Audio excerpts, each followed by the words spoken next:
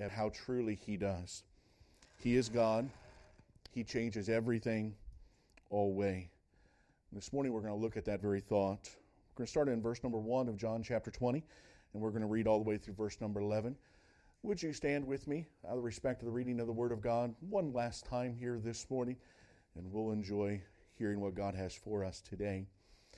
The Bible tells us, the first day of the week cometh Mary Magdalene early, when it was yet dark, unto the sepulchre, and seeth the stone taken away from the sepulchre. Then she runneth, and cometh to Simon Peter, and to the other disciple whom Jesus loved, and saith unto them, They have taken away the Lord out of the sepulchre, and we know not where they have laid him. Peter therefore went forth, and that other disciple, and came to the sepulchre. So they ran both together, and the other disciple did outrun Peter, and came first to the sepulchre. And he stooped down, and looking in, saw the linen clothes lying, yet went he not in. Then cometh Simon Peter following him, and went into the sepulchre, and seeth the linen clothes lie, and the napkin that was about his head, not lying with the linen clothes, but wrapped together in a place by itself. Then went in also that other disciple which came first to the sepulchre, and he saw and believed. For as yet they knew not the Scripture, that he must rise again from the dead. And then the disciples went away again unto their own home. But Mary stood without at the sepulchre weeping. And as she wept, she stooped down and looked into the sepulchre. Father, what a wonderful and powerful story we read. God, as we have read about how your Son victoriously rose again, God, I pray that you would change our hearts.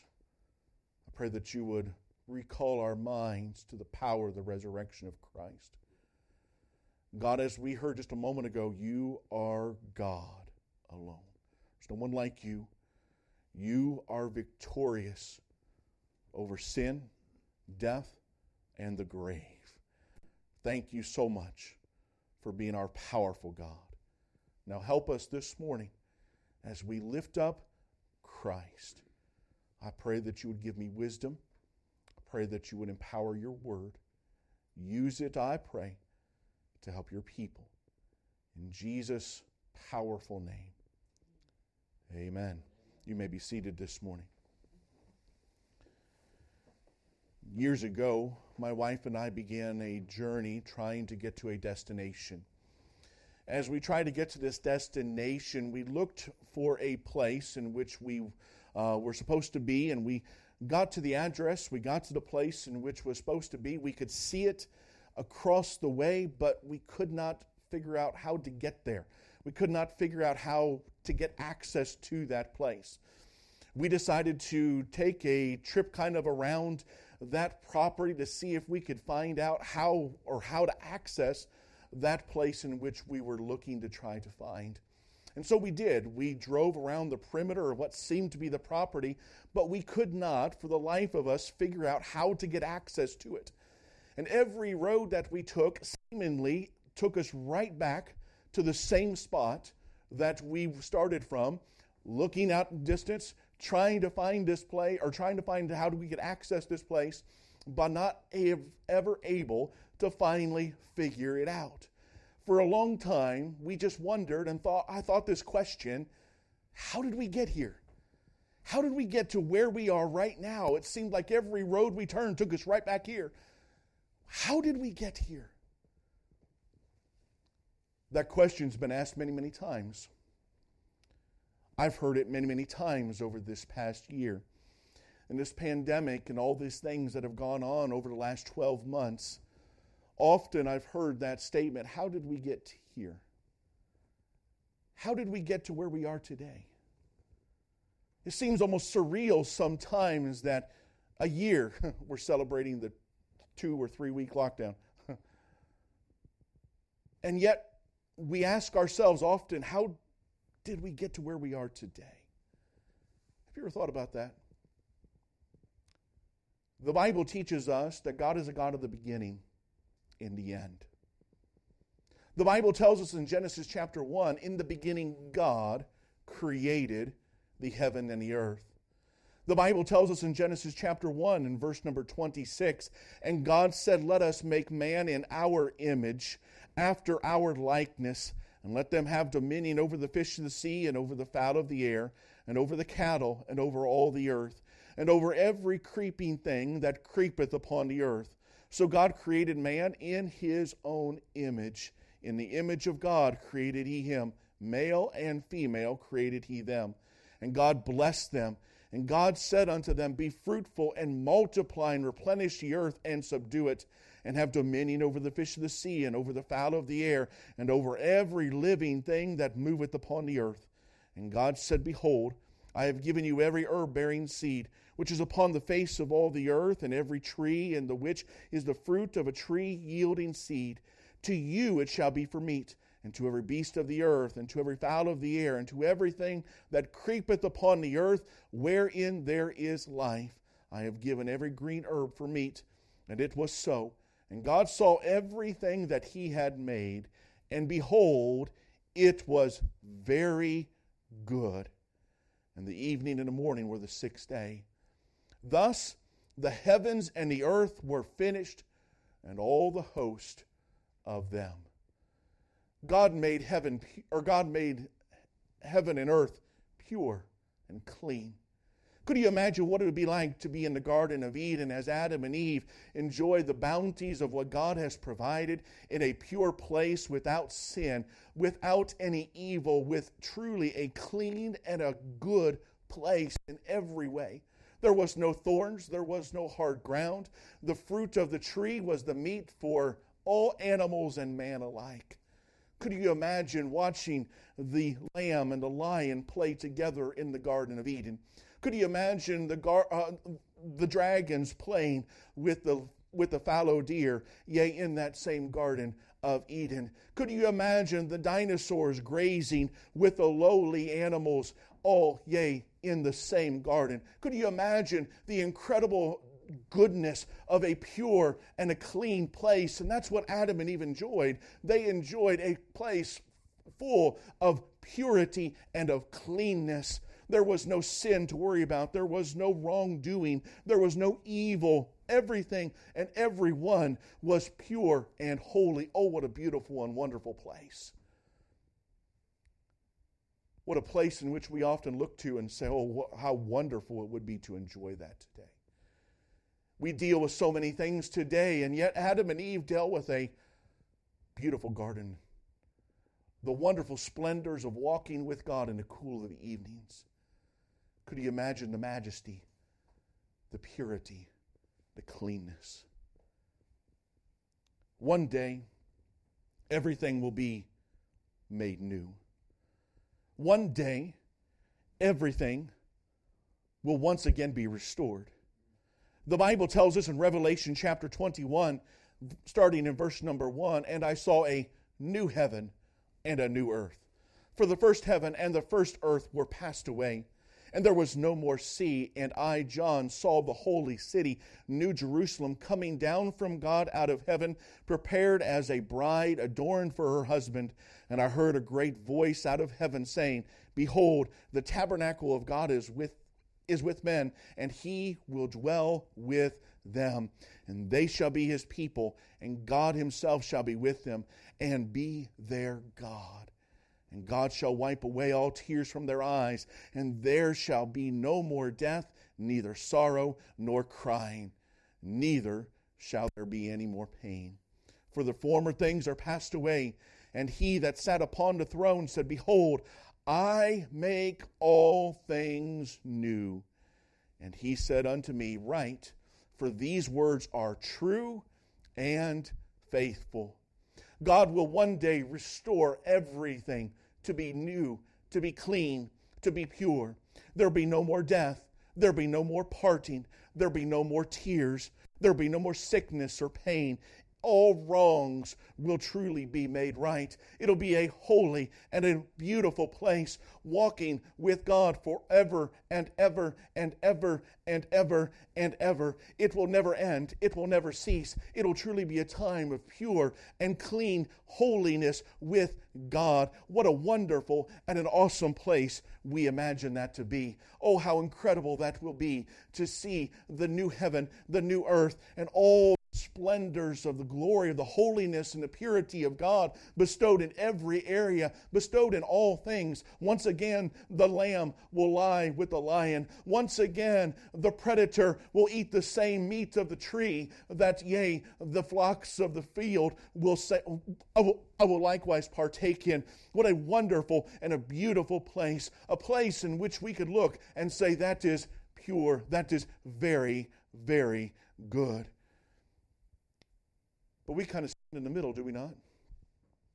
We look on one end at the beginning, a pure place, a pure garden, a pure relationship with God and man. And now we look on the other end of the spectrum. We look at the other end of time, in which everything is once again restored, all things made new, all things made pure. But where are we? We're not there. We're not in a new heaven and a new earth. We're not in the Garden of Eden. Where are we? We're right in the middle. We're in between the two time frames. How did we get here? How did we get where we are today? How did we come to a point in which we are dealing with the circumstances that we are reeling from today? How is it that we are come to a point in which we are struggling with all the difficulties and problems in which we face personally and as a society today? That reason starts in the Garden of Eden. For you see, in the Garden of Eden, there was a man named Adam.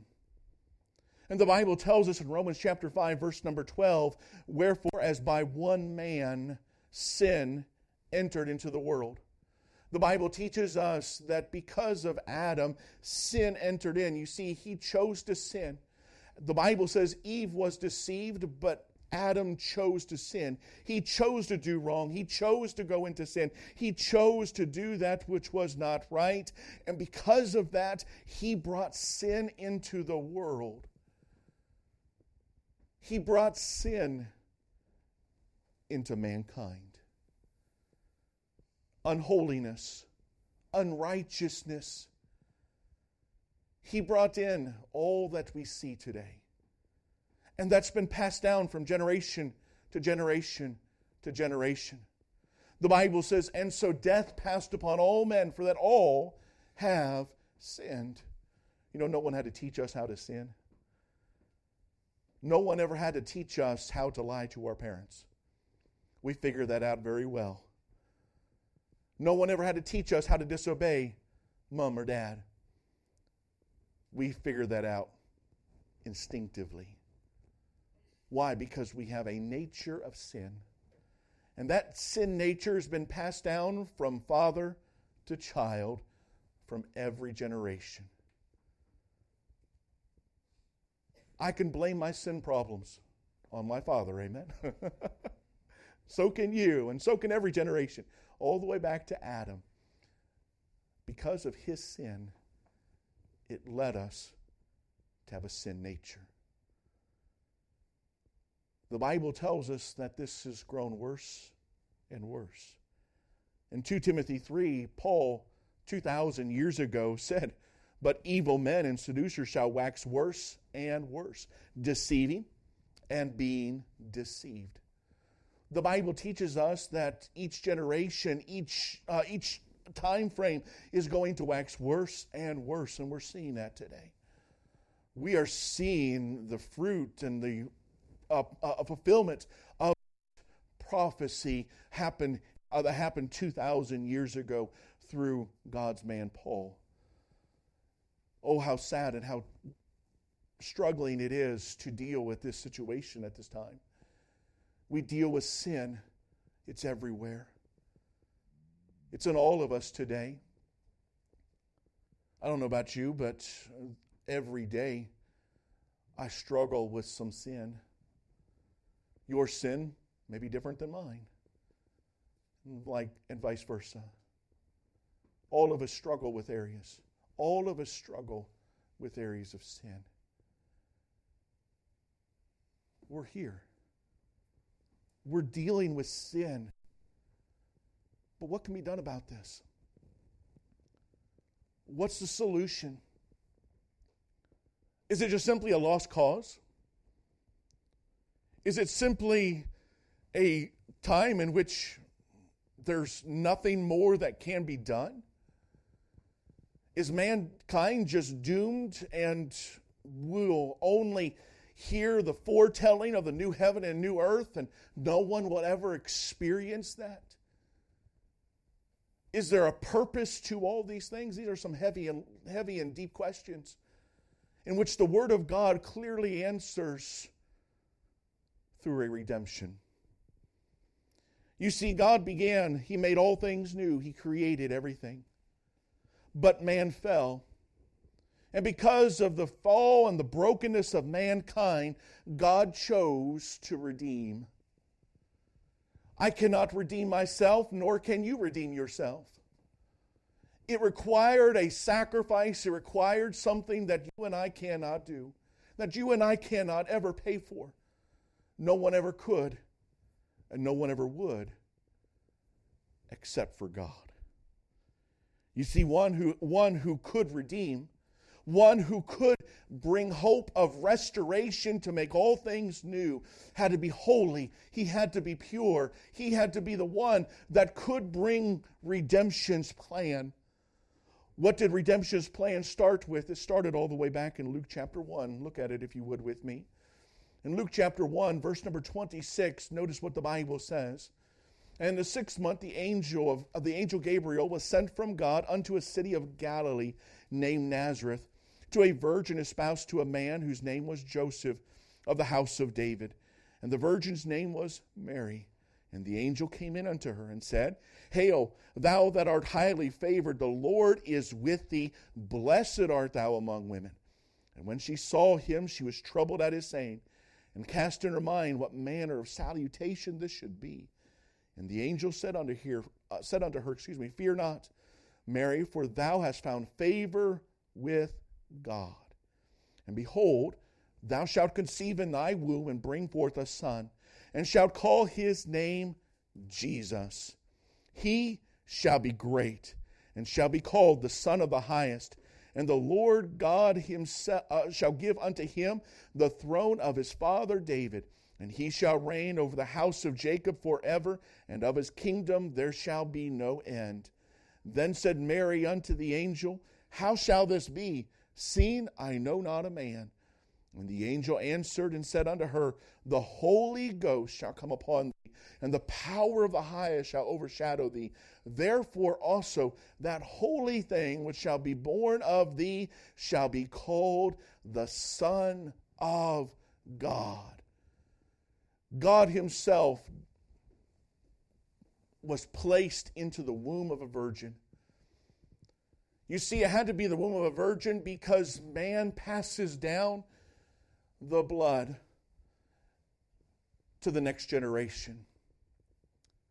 God had to put his Son in the womb of a virgin because Jesus Christ, the Son of God, would not have the blood of man, but rather the blood of God the Father.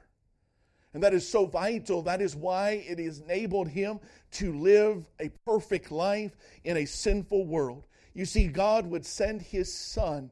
God would send his Son in a womb of a virgin named Mary to be born of a virgin, untainted from the sin nature that you and I deal with. He would be the one that would be tempted and yet without sin.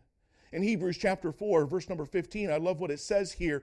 We have a high priest which cannot be touched with the feeling of our infirmities, but was in all points tempted as we are, yet without sin. Jesus Christ would be tempted in every area in which we are tempted. Everything. Every sin in which we try to struggle with, every sin that Satan brings to our desires and to our temptation, every sin that would beguile us or try to deceive us, Jesus Christ was tempted in all points. Not one sin that man has ever resisted or tried to resist or has been tempted with did God not face. Jesus Christ faced every temptation. He faced the temptation to taste of that which he ought not to taste. He understood what it was like to be tempted to look a direction he ought not to look. He understood what it was like to state something that he should not state. He understood the temptation to sin. He understood what it was like to suffer the sinfulness around, and yet the holy Jesus Christ would resist and would not go into sin. He would choose to live a pure and a clean and a holy, sinless life in this world that's full of sin and strife. Sinful men would look at Jesus Christ and they would reject him. Jesus Christ would not fall prey to that same power and corruption, that same lust of the flesh and pride of life that they dealt with. Jesus stated that he was God. That didn't fit in their box that they had put God in. They anticipated God being a certain way, God doing a certain thing. And Jesus Christ, when he was on this earth, truly did not live like the Pharisees thought he should. He did not live like the scribes or the Sadducees thought he would. He was God. He broke out of the box in which they thought he would live. He was God alone, and truly as God alone, he lived that pure and clean, holy life perfectly in the will of God. These men envied and became jealous of what God was doing. And so they made a plan to reject Jesus Christ. In Matthew chapter 27, in verse number 20, we see about the chief priests and elders persuaded a multitude that they should ask Barabbas and destroy Jesus. The governor answered and said unto them, Whether of twain will ye that I release unto you? They said, Barabbas. Pilate saith unto them, What shall I do then with Jesus, which is called Christ? They all say unto him, Let him be crucified. And the governor said, notice this question very carefully, Why? What evil hath he done? Even the governor, after examining Jesus Christ, could not find fault. Could not find a reason to crucify him, to sentence him to death. He was a just man. He would call him innocent in just a moment. What evil hath he done? And yet, what did they do? But they cried out the more, saying, Let him be crucified. When Pilate saw that he could prevail nothing, but rather a tumult was made, he took water, washed his hands before the multitude, saying, I am innocent of the blood of this just person. Jesus Christ was not just simply any other individual with a sin nature. He was sinless God. He was holy God. And as holy God, he was about to pay. He was about to lay down his life for us. And he, was willing to be yielded to the will of his Father to pay for redemption's plan. See ye to it, the governor stated. Then answered all the people and said, His blood be on us and on our children. Jesus Christ would then be beaten. He'd be whipped with a cat of nine tails. scourged 39 times. His body would be ripped to pieces, unrecognizable as a man. His flesh would hang off of him like a tattered garment. Blood flowing freely. A crown of thorns would be pushed deeply upon his brow, piercing into his eye sockets, piercing deeply into his head. He would be mocked and ridiculed. They'd put a robe of purple signifying deity on him, mock him in false worship, strip him of that very robe, and begin to spit and mock and ridicule him, buffeting him even upon that crown of thorns that was upon his head. His beard would be plucked off of his face. And he, as the Lamb of God, would be given a cross. And he would be forced to drag that cross through Jerusalem's streets to the hill called Golgotha or Calvary. His arms would be outstretched, and the nails would be driven into his hands and into his feet. That cross then would be lifted up and thrown down into that hole dug for that mounting of that cross.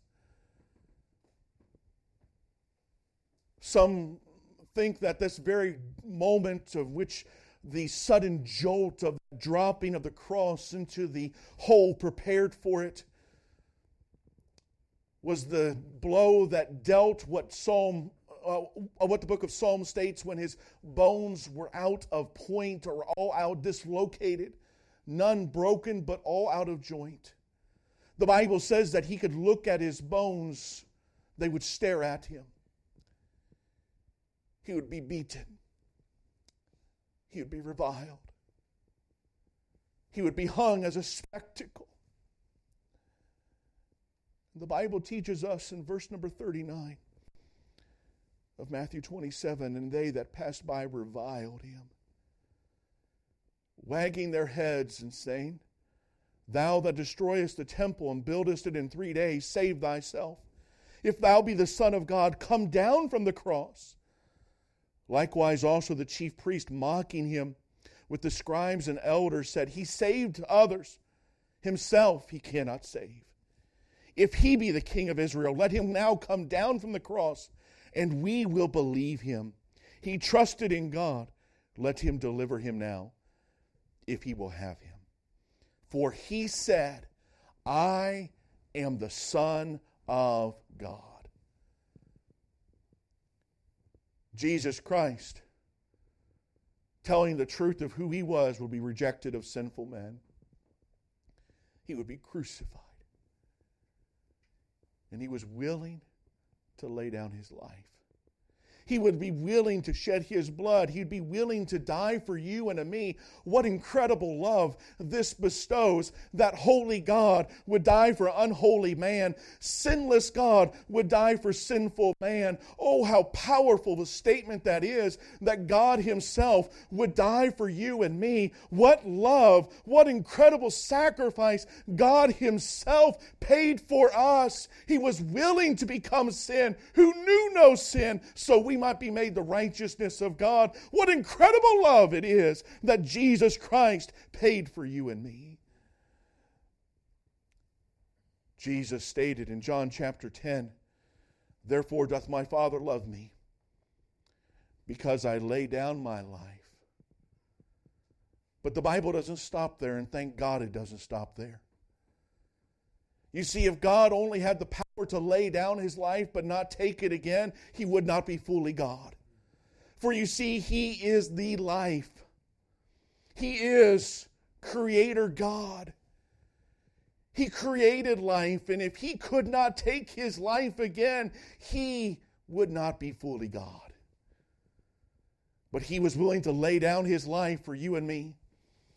He was willing to allow His life, His death, His blood to be the payment for our sins. He was willing to pay the price for you and me. But I'm thankful this morning that just as He said, I lay down my life, He also stated that I might take it again. I'm thankful that as He laid down His life, He did so knowing that death could not hold Him. Sin had no victory over Him. The grave could not contain Him. He would rise again. And we read that in Luke chapter 24. In Luke chapter 24, verse number 1, the Bible says, Now upon the first day of the week, very early in the morning, they came unto the sepulchre, bringing the spices which they had prepared, and certain others with them, and they found the stone rolled away from the sepulchre. And they entered in and found not the body of the Lord Jesus. And it came to pass, as they were much perplexed thereabout, behold, 2 men stood by them in shining garments. And as they were afraid and bowed down their faces to the earth, they said unto them, Why seek ye the living among the dead? He is not here, but is risen. Remember how He spake unto you when He was yet in Galilee, saying, The Son of Man must be delivered into the hands of sinful men, and be crucified, and the third day rise again. And they remembered His words. You see, God laid down His life, but He took it up again. He lives today. He's alive and well today. That grave had no opportunity to hold Him. Satan could not keep Jesus in that grave. He rose bodily from the grave. He lives today. He's at the right hand of the throne of the Father today. What an incredible thing it is that Jesus Christ lives today. He is the redemption plan. He is the price that was paid. You can't pay for that price. I can't pay for that price. It required sinlessness. All of us have sinned, for all have sinned and come short of the glory of God. I cannot redeem myself. This church cannot redeem you. Baptismal waters have no saving power, but Jesus Christ is the Savior. He is the one that has the power to save because He is God. He laid down His life as the sacrifice and He rose again victoriously on that third day. And we celebrate that risen Savior this morning. He is alive and well. He lives today. And thank God, Jesus Christ is going to restore all things. Jesus Christ is going to make all things new. We looked at it a moment ago. Let's look back at it in Revelation chapter 21, please. The Bible says in verse number 6, And He said unto me, It is done. I am Alpha and Omega. What does that mean? It's defined, the next phrase. The beginning and the end. Jesus Christ was the beginning of all things pure, and He'll be the end of all things pure. He is the beginning and the end. He truly is God. He was God in eternity past, and He'll be God in eternity future. He is always the same. He is unchangeable, unshakable, unstoppable God. I will give unto Him, notice what this verse says, that is a thirst. That's thirsty for salvation. It's thirsty for wondering what's going to happen now. Why are we here? How did we get to this point? I will give to him that is athirst, that is crying out, how can I help this? Is there any hope? Is there any purpose? Jesus changes that. He says, I will give to him that is athirst of the fountain of the water of life freely. Oh, thank God it's free. He that overcometh shall inherit all things, and I will be his God. And notice this beautiful statement, and he shall be my son. When I come to know Christ as my Savior, I am welcomed into the family of God. God welcomes me as one of His children. I become part of God's family. The moment I partake of the water of life. Paul states it this way in 2 Corinthians chapter 5. If any man be in Christ, his hope, his faith, his trust, his belief is in Christ, he is a new creature. Old things are passed away. Behold, all things are become new. When I get saved, God gives me His nature. Oh, I still have this flesh that I will deal with, but yet one day it'll be transformed into a glorified body, and God promises to make all things new. All things one day will be restored. All things one day will be made right. All things will one day be as new as can be. All things will be. But it starts with Christ. Christ alone. Go back to John chapter 20 and we'll end here. May I take you to the scene that John relays. Mary Magdalene is standing outside the tomb, weeping, not knowing where Jesus is. Look at verse number 11. But Mary stood without at the sepulchre weeping, and as she wept, she stooped down and looked into the sepulchre, and seeth two angels in white sitting, the one at the head and the other at the feet, where the body of Jesus had lain. And they say unto her, Woman, why weepest thou? She saith unto them, Because they have taken away my Lord, and I know not where they have laid him. And when she had thus said, she turned herself back and saw Jesus standing, and knew not that it was Jesus. Jesus saith unto her, Woman, why weepest thou? Whom seekest thou? She, supposing him to be the gardener, saith unto him, Sir, if thou hast borne him hence, tell me where thou hast laid him, and I will take him away. We'll stop there for just a moment. Mary Magdalene loved Christ. Her life had been changed by Christ. She believed that Jesus Christ was the Messiah. But I believe as we look at John chapter 20, we see that final piece of the puzzle click, if we could say it that way. That final moment in which she is welcomed to the family of God about to take place. For see, she heard those words that Jesus Christ was going to be in the grave for 3 days and 3 nights and rise again. She heard the testimony, but yet she did not fully believe. She was at the grave expecting Jesus after 3 days. She was expecting to see his body. She was expecting to anoint his body with spice, not anticipating an empty tomb.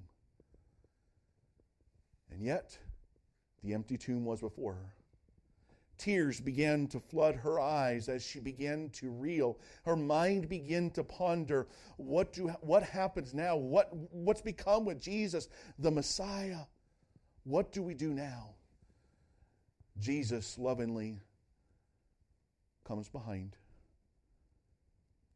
talks with her. She doesn't even recognize Jesus because of her vision that's blurred through tears and through weeping and through this trauma in her life. And notice what happens. Jesus saith unto her, Mary. I love this. Jesus, God himself, called her by name. He approached her and said, I'm speaking to you. Thank God he knows my name. He knows your name. There's not one individual on this earth that he doesn't know by name. I'm thankful as a 5-year-old boy, Jesus called out my name, and I'm thankful as a 5-year-old boy, I heard the voice of Jesus. I heard the voice of the Holy Spirit began to speak to my heart. I heard his words. I heard how I could become a child of God, and I trusted in Christ as my Savior. Thank God he called my name. When did he call your name? When was that moment in which he called out and you said, I believe, Jesus Christ, you are God. I believe you are Savior. I believe you are the one that could redeem me and take me to heaven. Oh, what a wonderful moment when Jesus calls our name. Jesus called Mary's name, and notice what the Bible says. She turned herself and saith unto him, Rabboni, which is to say, Master. I believe at this very moment was when all the pieces of the puzzle fit together. Jesus had changed her life, and now her eternity was changing. He was not just simply the Messiah, he was now her Savior. Jesus saith unto her, touch me, for I am not yet ascended to my Father, but go to my brethren and say unto them, I ascend unto my Father, notice this, and your Father, to my God and your God.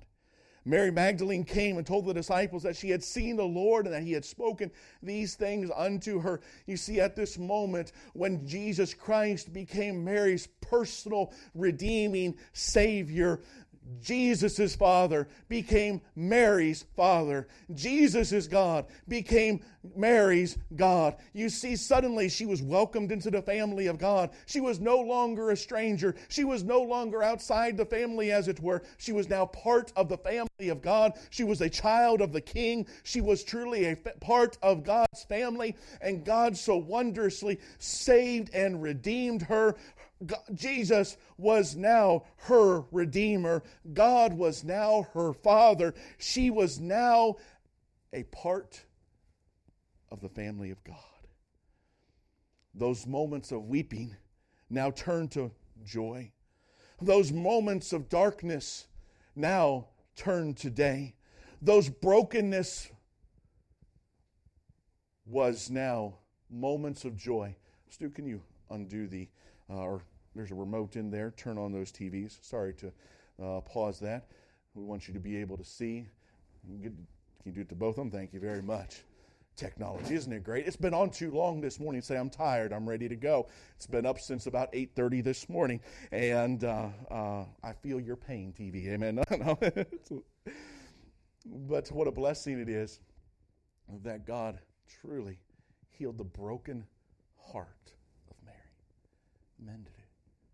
She became all things new. What an incredible, powerful statement that is. I love how John continues. Look at verse number 19. Then the same day at even, being the first day of the week, when the doors were shut, where the disciples were assembled for fear of the Jews, came Jesus and stood in the midst, and saith unto them, Peace be unto you. And when he had so said, he showed unto them his hands and his side. Then were the disciples glad when they saw the Lord. Look at verse number 28. And Thomas answered and said unto him, Lord, or my Lord and my God. Jesus saith unto him, Thomas, because thou hast seen me, thou hast believed. Blessed are they that have not seen and yet. Blessed are they that have not seen and yet have believed. The disciples had the privilege of being able to see personally not only the life of Christ, not only the death of Christ, not only the filled tomb, but they saw the empty tomb and the risen Savior. Doubting Thomas, we call him. He said, I want to see to believe. He was able to handle the hands of Jesus, to see the scars in his feet, the wound in his side. He was able to see Jesus Christ. But Jesus ascended up to heaven. He's at the right hand of God right now. And the Bible teaches us that John says, Blessed are they that have not seen, but still believe. We're not going to see Jesus physically today unless God calls us home in death or he comes back in rapture. And that could happen before we're done here at this very moment. It's coming soon. But thank God we can see Jesus Christ through his very word. And as we see his word, we can choose to believe. John said in verse number 30, But these are written, that ye might believe that Jesus is the Christ, the Son of God, and that believing ye might have life through his name. You see, John, who dearly loved Jesus Christ, implores all to believe. He says, I've seen him. I touched him. I was with him. I heard the Sermon on the Mount. I saw him transfigured. I saw his death. I saw his burial, and I saw his resurrection. I saw it. And God's given these words so that you might believe. Because when we believe, something happens. Jesus changes everything in our life. Everything. All things are made new. Even our bodies one day will be glorified. All things. What an incredible thing it is that when we come to Jesus Christ as the one who was the Redeemer, we have hope of seeing all things new. It's a choice. It's a choice presented to you and I. John, in the book of Revelations, we read the first part of it just a few moments ago in chapter 21. But in contrast to all things new, he relays a warning if we choose to reject Jesus as Savior. If we choose to not believe. In Revelation chapter 21, verse number 8, he says, but the fearful and unbelieving and the abominable and murderers and whoremongers and sorcerers and idolaters and all liars shall have their part in the lake which burneth with fire and brimstone, which is the second death. God relays a powerful contrast in chapter 21. A contrast of new life, new heaven, new earth, all things new. Jesus changed everything. What a powerful thing that is.